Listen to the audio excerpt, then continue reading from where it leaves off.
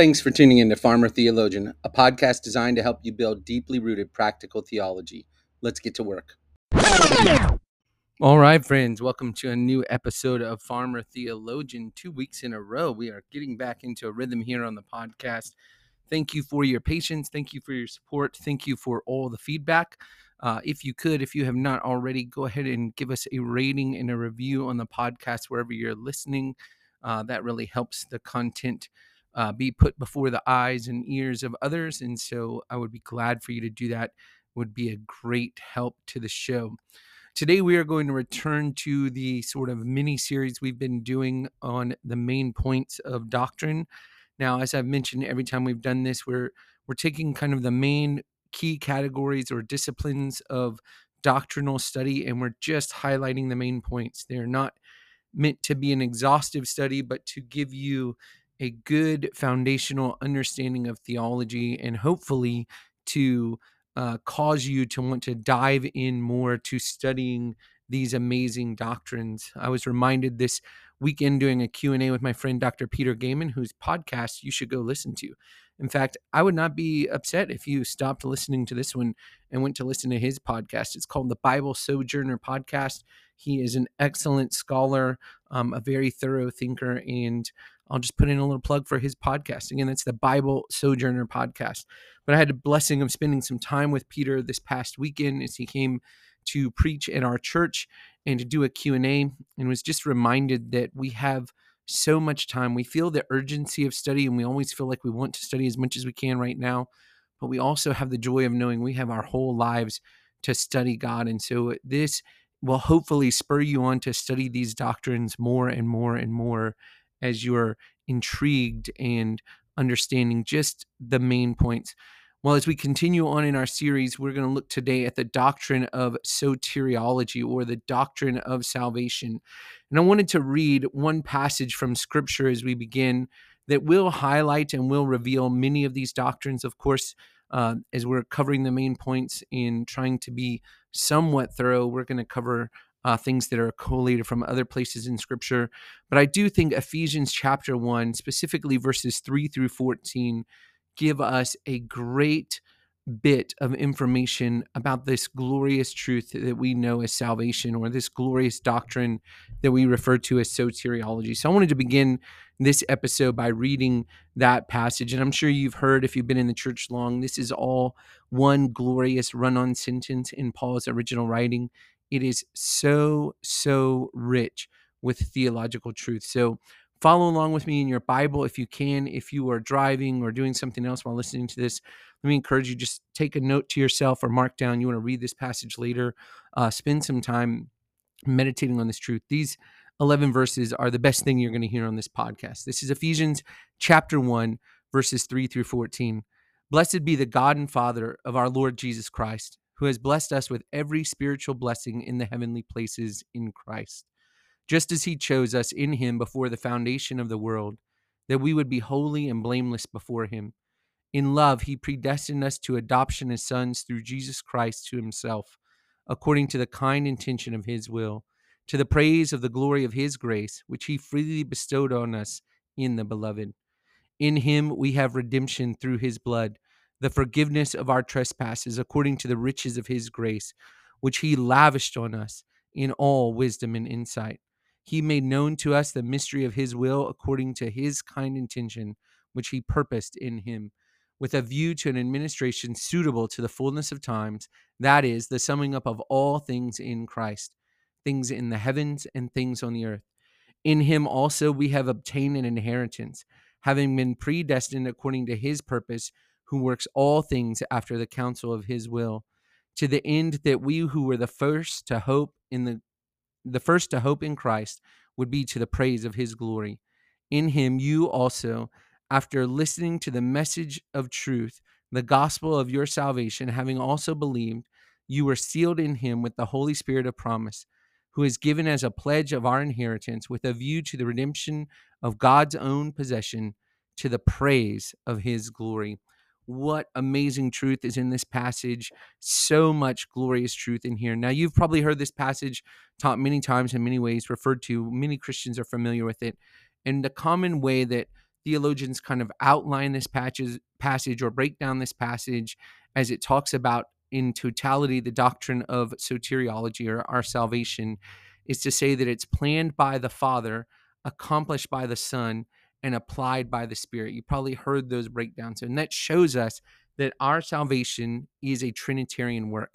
Soteriology is very much a Trinitarian doctrine. All members of the Godhead are active in salvation, in our salvation. And so it should lead us to, as this passage ends, to the praise of his glory. It should lead us to give him all glory.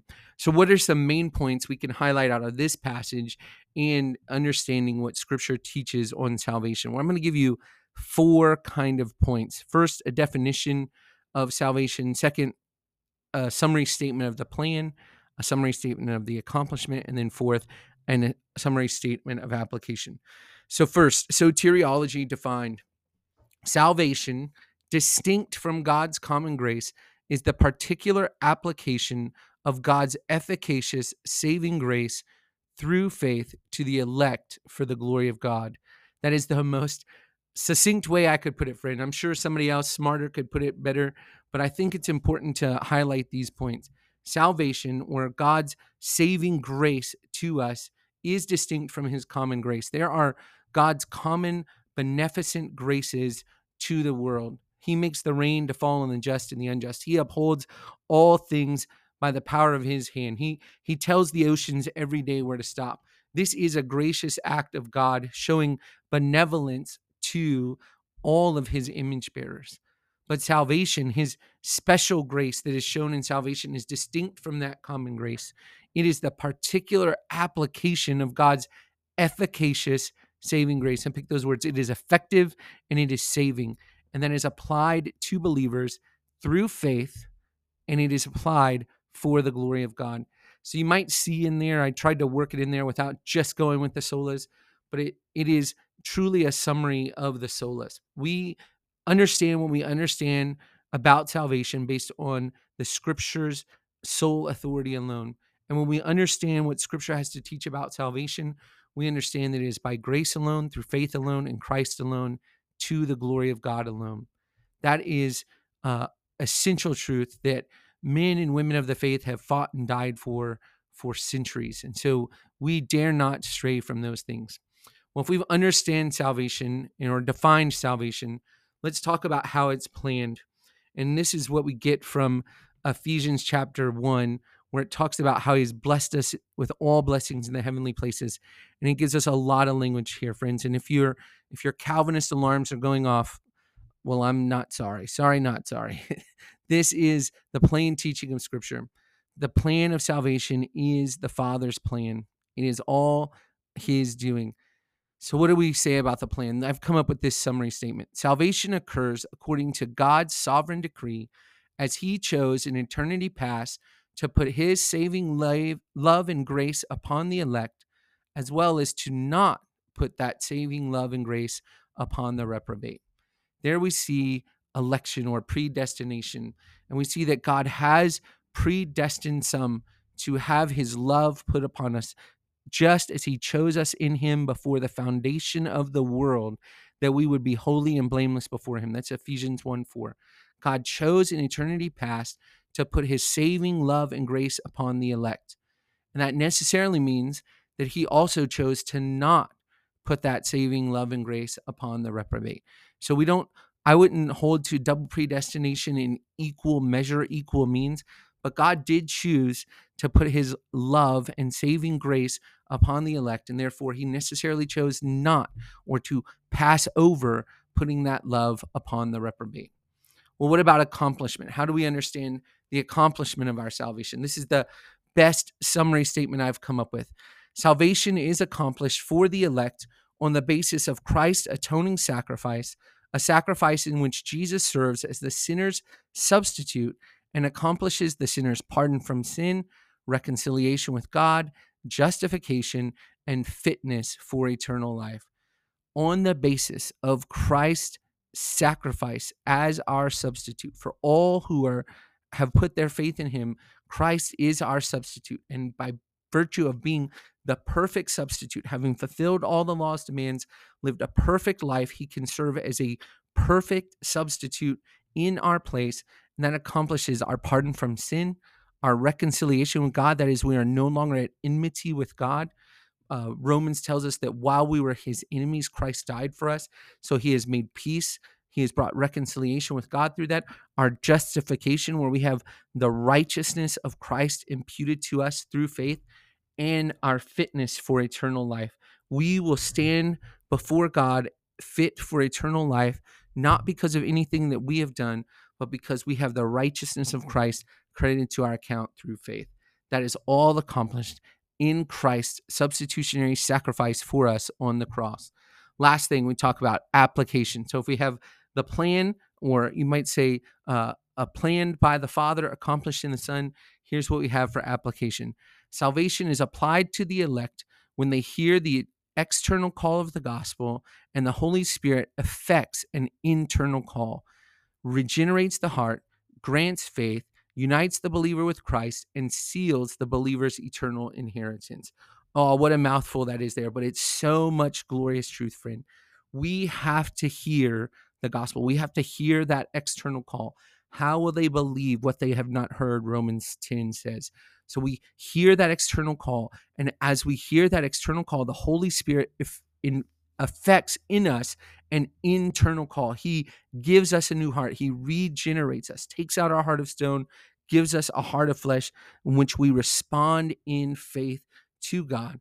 And in that, he unites the believer with Christ and seals the believer's eternal inheritance. We have him given to us as a pledge of our inheritance, as it says in Ephesians 1:14.